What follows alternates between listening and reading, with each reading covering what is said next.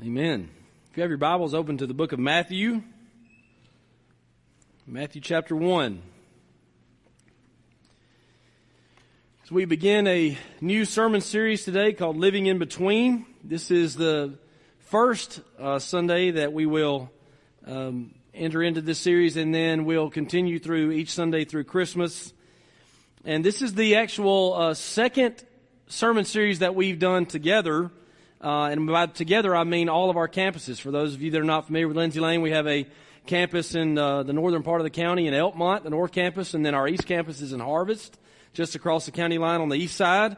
And so all three campuses throughout the month of December will be going through this sermon series called Living in Between. We've done this once before in August through Bring It In, and the focus being on unity of the body.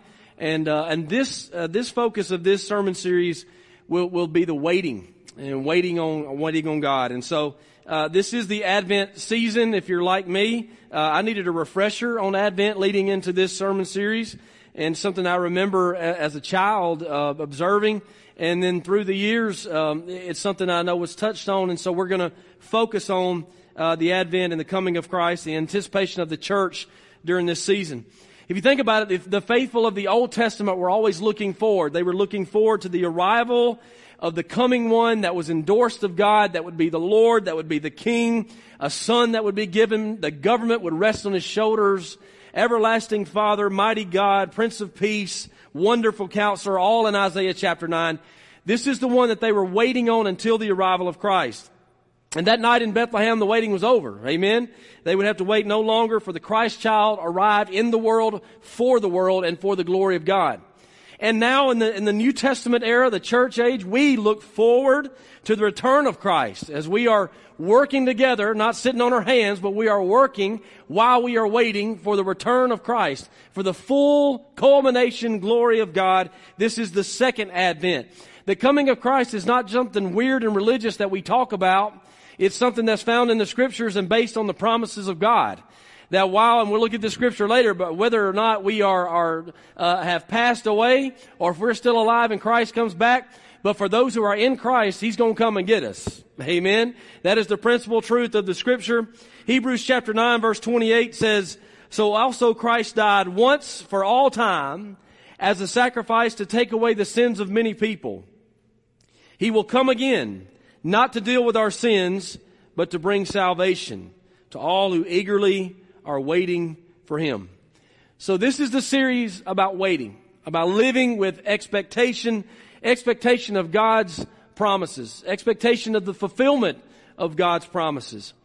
You think about in December, already we have kids that have circled one calendar date of the year. They've been waiting for months for the 25th of December to arrive. They live with great expectation of that day.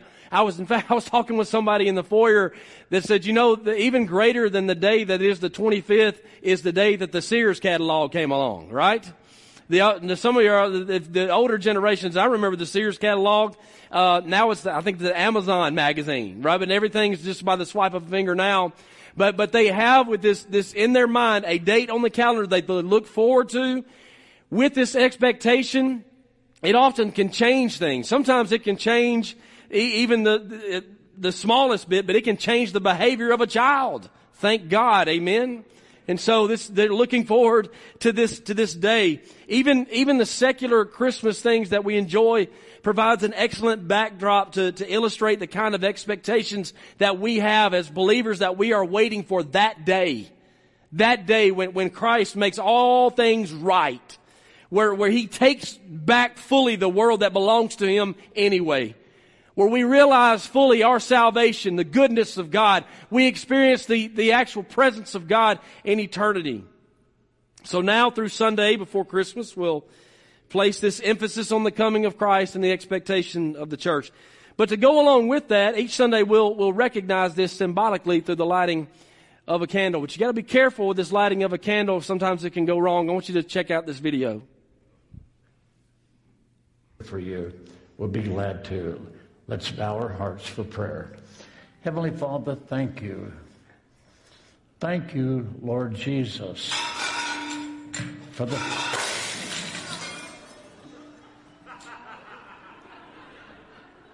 Oh God, because joy has come into the world. Thank you, Lord, for the joy that the Savior brought. There's so many things I love about this video, right? The pastor is unfazed. He's like, well, just keep praying, right? Just pray through it. The guy that bless his heart that's setting up the candle, he obviously, as he's walking, did y'all see that as he's walking off? He looks at, it's obviously his wife. He's like, I'm sorry. I knocked it over, right? He walks away defeated. Man, that's just funny. It's good to laugh. Amen. So this is the only candles we have. That's it. We're going to light these 5 throughout the Advent season, and each of these candles represents a theme of the Bible, represents the gifts that God gives, and will represent the anticipation as we are leading towards the last candle that represents Christ as we lead up to Christmas. And today the theme and the gift that we'll focus on will be hope. Let me pray for us once more, and then we're going to dive right into Matthew chapter 1. Lord, thank you again just for us being here today. God, we don't want to take that for granted. Lord, we know of the situation that we're all in, what we live within right now. God, we're grateful to be here and be together. And Lord, I just pray for those churches that are not able to do that, and pray for us, God, for our own endurance as we go through this season. Lord, I just pray that you would continue to protect us, but Lord, we also pray that you would use us for your glory. God, that we would not stop, for you are always working. And Lord, I just pray you show us how. Give us wisdom. And Lord, help us to be considerate of one another. And we just rely on you for everything that we do. God, please take us through this time in your word. We need to hear from you, Lord. We need more of you. I pray, oh God, that you would disciple us, that you would challenge us, change us. Lord, I pray that you would convict us if we need it. Lord, if there is one or many in here that need to be right with you, God, I pray that today is the day. I pray, oh Lord, we'd all take next steps of obedience to get closer to you, Lord, as we rely upon your Spirit to guide us. Lord, lead us through this time in your word. We do pray, oh Lord, for those who are grieving this morning. Lord, I'm reminded of that today. There are many that are enduring this season as they've lost people they love very dearly. And we just pray, oh God, that you would comfort them as only you can. Lord, that you would wrap your arms of purpose and peace around them. And Lord, that you would take them through this time. Again, God, we are thankful for the living hope that we have in you. And pray that you would make that plain today. In Jesus' name, amen. I began reading my Bible for myself as a teenager. I was in a student ministry, and I was discipled in that youth group. In fact, I do believe that discipleship can happen in one-on-one, and I think that's definitely one part of it. But I also believe that discipleship can happen in a group, and I'd like to invite you to a group. We have many of them here at Lindsay Lane, and many of them are meeting now, and you can find that information readily available on the website. But discipleship can happen in a group. It happened in my life. The student pastor that was leading our student ministry, we had a student ministry of about 12 at the time. And every Wednesday night we met, and he taught us the basics every Wednesday night, taught us the foundations of what it means to be a Christian. We were taught that in our church growing up. It was supplemented in our home, led it, and it was supplemented by our church. But our youth pastor taught us to read the scripture for ourselves. And so as a teenager, at night before I went to bed, I would get my Bible out and I just started reading. You know, for those of you that would make the comment, you know, I just don't know how to read the Bible. I don't know if I read the Bible, if it'll be plain to me. Some parts I can't understand. Listen, if God's Spirit's in you, the role of the Holy Spirit of God is to guide you into all truth. Trust God and open your Bible and read it. Amen. Let God speak to you and show you how He can teach you without you having to be learned. Amen. You don't need a degree to understand the Bible. You got to have the Holy Spirit of God. And God's Spirit will guide you through the Word, and He will grow you up and train you and teach you what He values. And God began to do that in my life as a teenager. But the truth is, in my immaturity as a teenager, I often would open the Bible to places like Matthew chapter 1. I would see that the first 15 to 16 verses are a genealogy report, and sometimes in my immaturity, I would just skip right on over those and get to verse 16. Well, today, you're going to have to hang on, because we're going to explain why verses 1 through 16 matters and matters a lot. So this is a discipleship kind of message, and I'm praying truly that you take notes, you stay awake, you stay engaged, because this is a real important part of Scripture. Now, that being said, I would advise you, if you're a new Christian and you're wanting to start reading your Bible, I would not start in Matthew. That's just me being practical. I'll just tell you the truth. Unless you're sitting beside a disciple of Christ that can walk you through it, I wouldn't start in Matthew. I'd start in John, I'd start in Luke, start in Mark, start in the Gospels. You can read James, you can read a proverb a day, whatever. But the reason why I say that is because you do need to know the background of this to really be faithful to this text. So it's not counter to what I've just said about trusting the Spirit of God. You open your Bible, God will guide you through the Spirit, guide you through it just like He did with me. But if you're, practically speaking, going to start in one place in the Scriptures, I would start in the Gospel, sure. But I would dive deep into Matthew chapter 1 to understand why it is what looks like a report from Ancestry.com. Okay? So as we're looking at that, Matthew chapter 1 verse 1 says, this is a record of the ancestors of Jesus the Messiah, a descendant of David and Abraham. We're going to read that one verse, going to read it many times and explain to you why it's important. Ronald Reagan was given the most credit for saying trust but verify. Trust but verify. Anyone that claims to be the Son of God needs to have a verification of that claim. Amen? For anyone that will claim that anyone is the Son of God, they need some backing to that claim. So to the defense, to the apologetic side, that we believe that Jesus is the Messiah, the one chosen of God to be the everything for all people. To the defense of our belief, Jesus is the Son of God. We have His miracle-filled life, the things that He did on earth that nobody else could do. We have His perfect life, that He lived a perfect life that only God could live. He died a sacrificial death. That death was counted before God to meet the righteous standards of God because He was the perfect God-man to take that upon Himself. We know and believe the powerful and proven resurrection of Jesus Christ. All of these things were recorded, but not just recorded, they were witnessed by more than many. We have the Holy Spirit of God that lives within us to convict us of the righteousness of God and of our own sin. That is proof that God lives and that Jesus is the way to God. But we also have passages in Scripture like Matthew chapter 1. Matthew chapter 1 is the lineage of Jesus, and what it proves is helpful to us to know that Jesus is the chosen one of God to be everything that we need. This passage of Scripture is so important that one theologian said, in many respects, this passage is the most important document in the Scriptures. The Bible, the entire Bible rests upon its accuracy. In Matthew chapter 1, again, verse 1, as we just read before, let's read it again. This is a record of the ancestors of Jesus the Messiah, a descendant of David and Abraham. Now what follows is going to be that report as we start with Abraham, the father of Isaac. Isaac was the father of Jacob. Jacob was the father of Judah. No, I'm not going to do that for the next 13, 14 verses. But you get all the way to verse 16. Jacob was the father of Joseph, the husband of Mary. Mary gave birth to Jesus, who is called, capital M, the Messiah. Now, out of all the honorees listed in verses 2 through 16, Matthew in verse 1 highlights two names, David and Abraham. David and Abraham. Now, if you're in a Jewish audience and you are reading this, hearing this for the first time, you're going to alert when you hear those two names. Because it's through those two names that God has made promises that the chosen one is coming. That His blessing, His answer is coming. So let's start with Abraham. Not long after the world began, in the book of Genesis, we find a pattern developing. Sin enters the human race. The people sin. They experience the consequences of that sin. And then God makes a way for them. Thank God Almighty. Amen. We too have been a part of that pattern.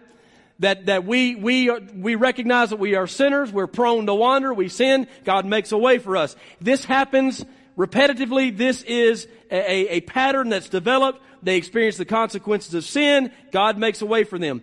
Well, in Genesis chapter 12, God is going to put together an action plan to solve all these problems and to ease everybody's pain. So that people will not be overcome by sin, but that God would overwhelm their sin with an answer. And God would make a way for people to not only have a right and real relationship with God, but that God would give them meaning of life. He would give them purpose for their life. He would position them. He would provide for them as their God. They could know God and God would know them. For His glory and for their good. It was God's desire to bless the nation. Now, God, and by the way, with that being said, if that is what God is working on and has been working on throughout history, that's what we need to be interested in.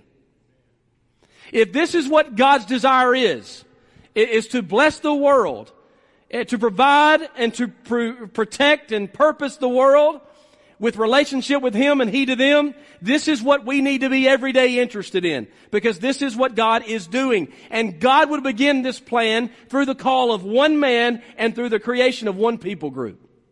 That one man was Abraham. That people group is Israel. Through Abraham, through the descendants of the nation of Israel, He would give the greatest gift the world would ever need through the ultimate life, death, and resurrection of Jesus Christ. That's mentioned down the family line in verse 16. The family line of Abraham. This was God's plan to right the wrong that all went wrong through the fall of man. And this plan would not happen because God said it to be so. This plan would not happen outside of Abraham and Israel. Therefore, the Messiah must be in that line. Now, let's go to David. Once God called Abraham, and once God called Israel to be a people for Himself, and He would bless them and take care of them, be their God, and through them, He would be a blessing to the world. Once He called His covenant people, another pattern began to develop. God's people, Israel, would fall into sin and apathy. God would raise up a leader to develop them or to deliver them, and the people would acknowledge God. But that didn't happen one time, it happened a lot. God's people would fall into sin and apathy again. God would raise up a leader to deliver them. The people would acknowledge God. It was a roller coaster. I'm telling you, the Old Testament will make you feel better about yourself. Okay? I had a guy call me last week and he was just telling me about some of the struggles he was having as a pastor. And I'm thinking, man, you don't need to call me. I've been in this thing for like 5 minutes, right? So we're talking together and he's just sharing about some struggles he's having. And I was like, man, I really think you need to read the Old Testament. And he said, why? I said, you read the Old Testament about the unfaithfulness of people and the faithfulness of God. It'll make you feel a whole lot better about yourself. Now, that's not a license to tell you that it's okay to be unfaithful, but it's an encouragement because even in our unfaithfulness, God is faithful. And that's what the Scripture says. And I'm thankful for it. Because if you mess up one time, you're not just out. And He's got every right to do that to us. But in His faithfulness, He continues to give grace and His mercies are new every morning. And I'm thankful for that. And this is what we see here in the Old Testament. He asked me specifically, he said, well, which part of the Old Testament I need to read? I said, just read all of it. I think you'll get it. Right? Without the history of Israel, God would allow these judges, He would allow these kings to rule over Israel, to rule over the people group that He was going to bless the world through. But it was never supposed to get to that point. God was never supposed to raise up a judge or a king because the people were just supposed to love God enough to follow Him alone. But God turned them over to themselves. In 1 Samuel chapter 8 verses 7 and 9, the people asked God for a king and went through Samuel to do so. And God said, do everything they say to you. The Lord replied, for it's me they're rejecting. They're not rejecting you, Samuel. They don't want me to be their king any longer. Do as they ask, but solemnly warn them about the way a king will reign over them. Y'all, when we hear those words from that scripture, there ought to be a little bit of fear and trembling in that. Like if you get to this point in your life where I've tried all this Christianity stuff and I have a hard time submitting even to the holiness of God, I'm going to try something else. Well, be real careful with that because God may toss you the keys. He may let you drive it. See how far you can get with that. Because He is to be Savior and Lord, even upside your feelings to be Savior and Lord. Saul became king. God gave them over to themselves. Here's a king. Israel quickly realizes why God had warned them about that in the first place. Because he goes rogue. But God, in all of His faithfulness, once again, made a way for His people. And He raises up a man after God's own heart. Now, David wasn't perfect, but he was a man that honored God. And God anointed David as king.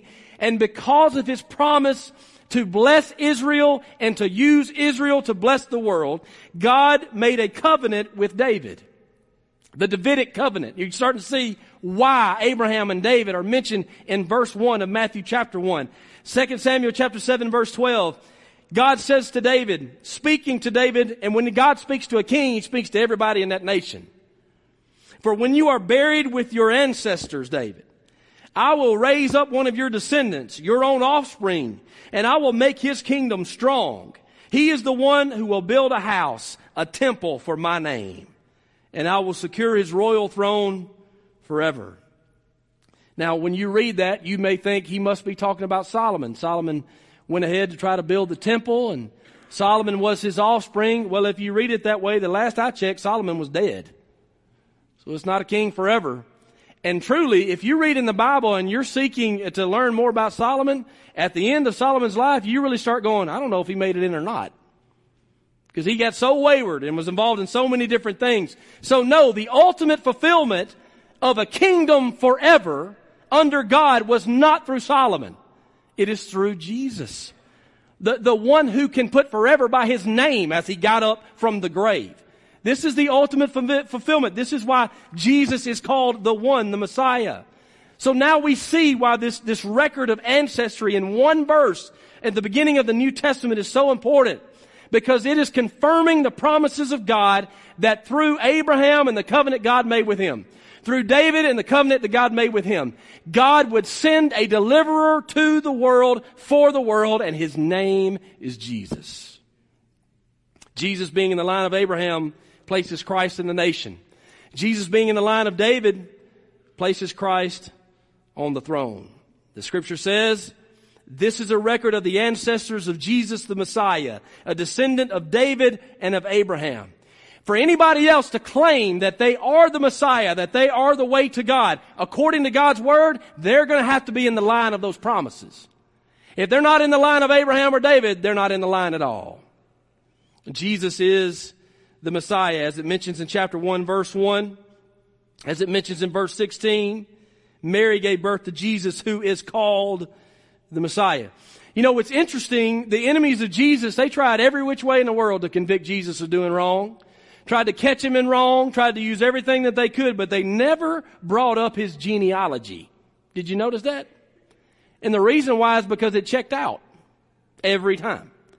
His genealogy checked out. This is why Jesus told them in John chapter 10 verses 1 and 2, I tell you the truth, anyone who sneaks over the wall of a sheepfold rather than going through the gate must surely be a thief and a robber. But the one who enters through the gate is the shepherd of the sheep. Jesus was saying, I'm not trying to pull one over on y'all, I'm one of you. But in fact, I'm your shepherd, as I am the one sent of God to fulfill all of these promises. Jesus was not a stranger to Israel. He was there to preserve the word of God, to be their shepherd. So to both Israel and the world, the message is still this: don't miss him. That's still the message. Don't miss him. He is the one. He is the one that all of the Old Testament faithful were waiting on. He is the one when we are convicted of sin and God's righteousness and there's this gap. Jesus is the one in which we can be made right with God. He is the one. Don't miss him. Amen. Jesus said in John chapter 14 verse 6, I am the way, the truth, and the life, and no one comes to the Father except through me. He's the only one that has paid the price for your sin by his blood. He's the only one that has got up from the grave to give us hope of eternal life. He's the only one. Before ministry, I was in teaching and coaching for a little bit, a short stint, and it was basketball season. I was an assistant basketball coach at a local school, and we had just played a game. And as an assistant coaches have the great responsibility of washing uniforms after the game because you got to play again very soon after that. And so one night, it was like on a Friday night, almost everybody had left. I washed uniforms. I'm putting them back in there, getting all that straight. And then I get in my truck and I'm about to leave, and it's in the wintertime, so it's really cold, and it's bitter cold this night. Crank my truck up. I'm about to leave, and there's no one else there, but I look over, and underneath the kind of emergency lights of the gym are two young guys, and they're in my class. Both of them are in my class, and they're standing there basically freezing and waiting. And I rolled down the window and said, hey guys, I said, what y'all doing? So we just trying to get home. I said, was y'all's ride coming? No, sir. Oh, okay. Now, you would think at that time, now I would ask them too, I said, well, do y'all have a ride coming? Have you contacted anybody? No, sir. Now, you would think at that time that I would just be filled with compassion, right? Like I would just be like, well, bless y'all's heart. Let's get y'all in here and get y'all a hot cup of hot chocolate. No, you know what I said? I said, why did y'all come? Why are y'all here? You don't have a ride home. Why did you not get a ride home? Why are you here? Right? And I knew them enough to have this relationship and kind of talk with them because I had them every day in class and I expected this, to be quite honest. But I said, why are y'all standing here? I said, have you called anybody? No, sir. You haven't? Would y'all like to call somebody? Yeah, we can. Great. It's a great idea. So, do you have a phone? No, sir. Well, okay. So, give them my phone. They make the call and nobody answers. Y'all, this is the kind of kids we're trying to help for Christmas for Kids right here. This is the kind of kids we're trying to help. Not all of them, not the same situation for everybody, but for some of them, they need help. Amen? Now, my heart grew to compassion at this point. And I'm talking with them. I said, all right. I said, well, y'all get in the truck. I said, I'll take you home. Now, this was at Tanner. We lived in West Limestone at the time. And I knew what was going to happen as soon as I got it out of my mouth. If you're local, you'll understand. I said, where do y'all live? Because I was hoping Tanner Hill. You know what they said? Belmina. I was like, gosh. Which Belmina and West Limestone like driving from Alabama to Florida, basically. So seriously, I said, and that's when I was like, get in the truck. You know, like. But listen, the reason I tell you all that, my message to them is the same message I'm giving to you. Your way home, the only way, is in front of you. Get in the truck. Get in the truck.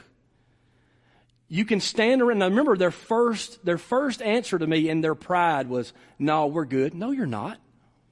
You're going to stand here and freeze. Or you'll just hope that something happens. You can make a way for yourself. You can try that. But it's still not the safe way home and not the only way home. Get in the truck. Some of us hear this every Sunday. Some of us have family members and friends, and this is the message and the message we know that they need. This is it.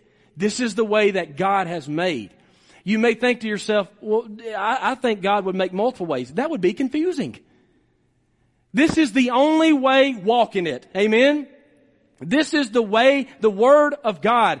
In order, according to the Scripture, if we are to get to the Father, we cannot get to the Father except through Him. Jesus is the way, the truth, and the life. It's confirmed by the miraculous life, the sacrificial death, the power of the resurrection, and the lineage of Christ through Abraham, through David. He is the way. The only way.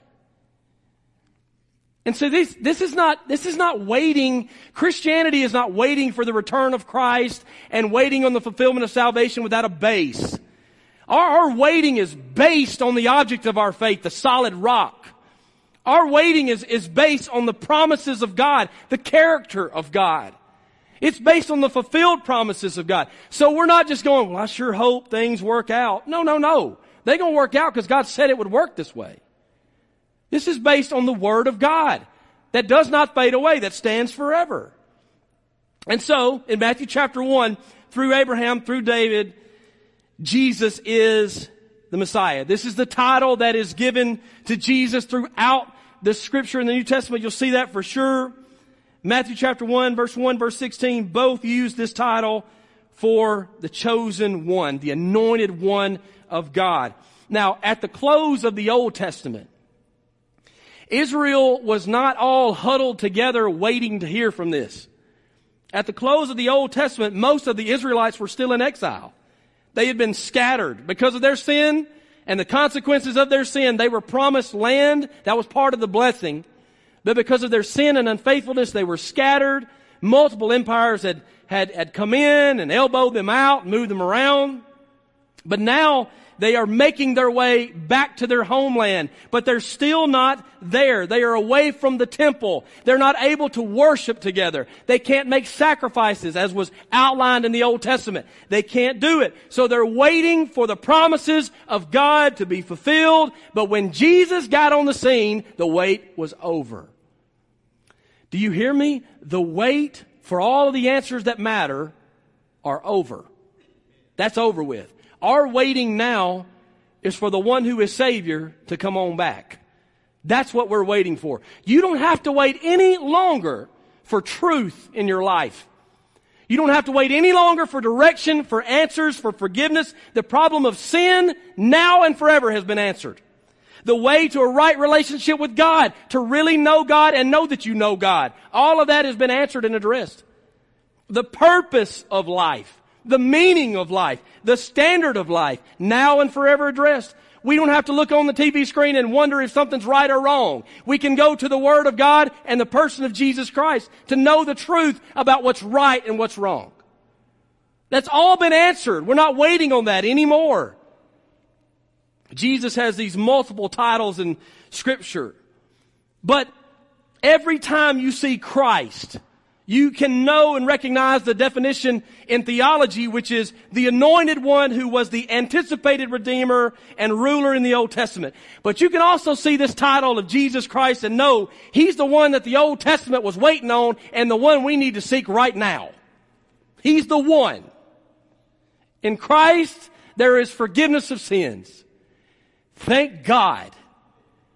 There is forgiveness of sins, church. We can be right with God and forgiven all the mess we've done.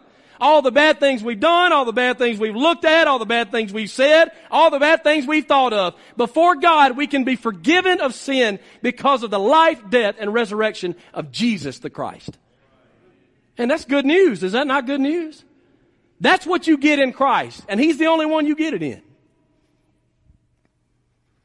In Christ, there is promise of eternal life. And that eternal life is not based on a religious hope. It's based on the power of God. The Spirit power that raised Jesus from the dead. That's the God I'm betting on. The one that got up from the grave. That's why I know I'm getting into. This is what you get in Christ. In Christ, there is purpose for living in the here and now. See, we ask all these questions about what am I going to be when I grow up? What am I going to do with my life? What are we going to do? All these questions. There's a bigger question. Jesus gives the meaning of life. He's the reason we should get up in the morning and like it. Because God's given us a purpose that is bigger than anything the world or we can create within ourselves. His glory and what He's doing in the world. That is what we are supposed to be a part of. That's what we're supposed to be when we grow up. That's the answer to that question. He's our hope. And hope changes everything. Living hope. A hope with a basis changes everything. Our little family, we haven't taken many overnight trips, just us together. Seriously, since we've been a family, we haven't done that a lot. In fact, every vacation, every time we're doing different things, usually it's with other people, with other families. And so just a short time ago, the beginning of this week, in fact, our family, just the four of us, we went on an overnight trip. And we planned it and prepared it and scheduled it, and we went out of town and enjoyed it. But it wasn't just like we woke up that day and we went on the trip. We all looked forward to it since we booked it. It was something to look forward to for all of us.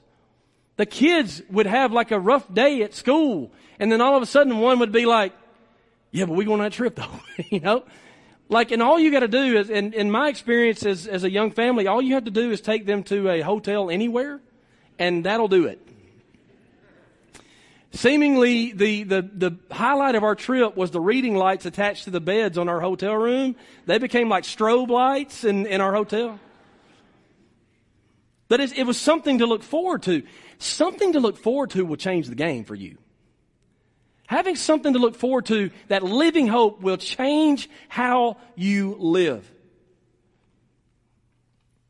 Sometimes we think that this is all that there is and we need things to look forward to. But in Christ, We don't have something to look forward to. We have everything to look forward to.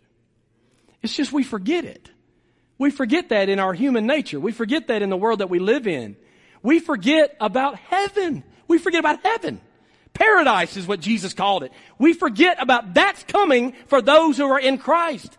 So much so that we need something else. And that is what we have to be careful of. If you have called upon the name of the Lord Jesus to be saved, if you've placed your faith in Christ, you've turned from your sin and repentance, eternal life and right relationship with God is yours. The presence of God is with you and with me. So, be careful not to look forward to something more than what you have already. You see, this is the warning that our Christian culture where we live must hear. During Christmas, children will look forward to the time. Let's be honest, this is the way it is within our nature. Our children look forward to the time. I've seen this, I mean, goodness, some of us do this as adults. Well, you get 5 different gifts. They've all got your name on it. You open the 5th one, they're like, I hope there's a 6th. Like you'll look around the tree to see if there's one more. Somebody else opens a gift and you're like, well, he got one. Do I get one? Like that's it. There's no contentment within our sinful nature.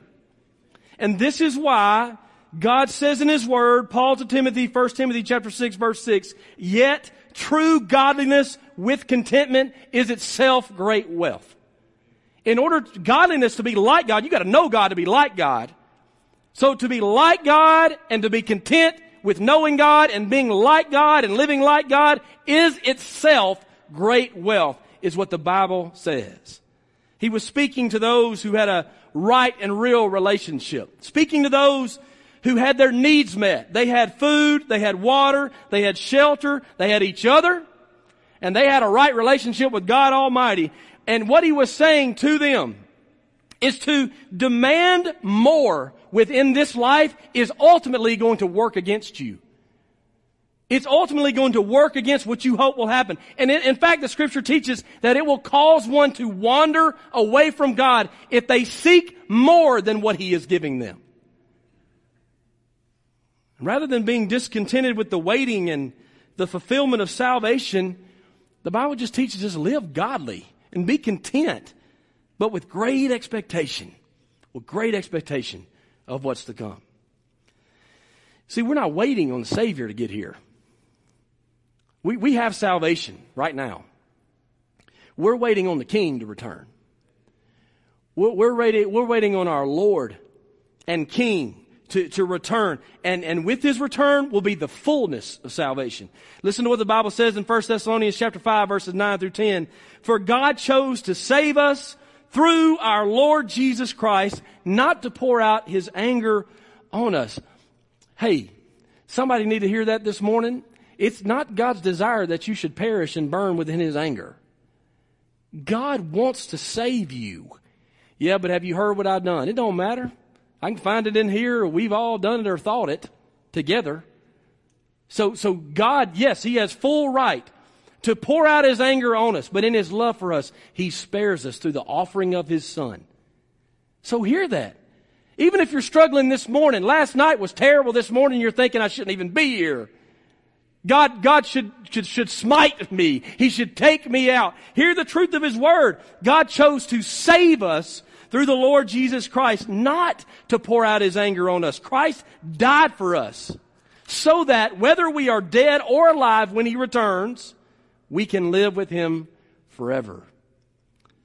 So the Bible says, encourage each other and build each other up just as you are already doing. Encourage each other how?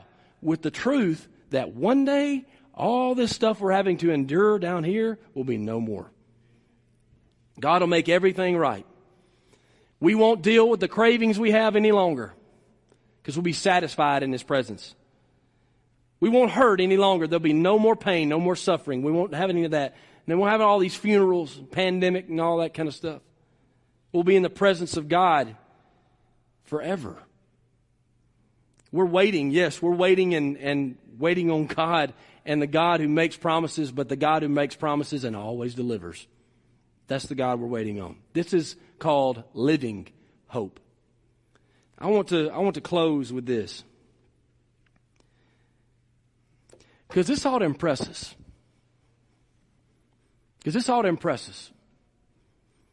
When we come to church, if the gospel's not enough, we need to get to this altar and check our heart. If we come to church and we need a little more entertainment up here than what I'm giving you today, then we need to get to this altar because that's not enough. I need something else. The gospel should always knock our socks off. When we realize who we are, who God is, we deserve His anger, but He spared us through the blood of Jesus Christ. Strike up the band and let's sing it. Like this should always impress us.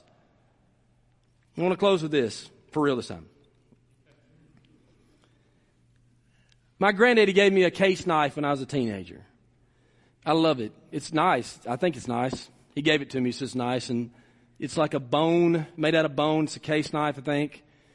Anyway, it's in my office. I've got that one and a few others there. I'm not a knife collector, but my granddad gave them to me and they're real special to me. So I keep them in my office, and one day a friend of mine came by and he was looking in the office and he saw those knives, and he's kind of a connoisseur of knives or whatever, and he took it out and he said, man, this knife right here is probably worth more than you think it is. I was like, really? He said, yeah. And he began to teach me about how if I looked at certain markings that were left on this knife, I could tell around the time when it was made, what it's called, and probably what it's worth. I was like, well, cool. So I did that. I looked it up just out of curiosity and what he said, and he was right. I mean, what I thought maybe it was worth to me was multiplied by what the worth is assigned by the Creator, right? Like that's even more than what I thought.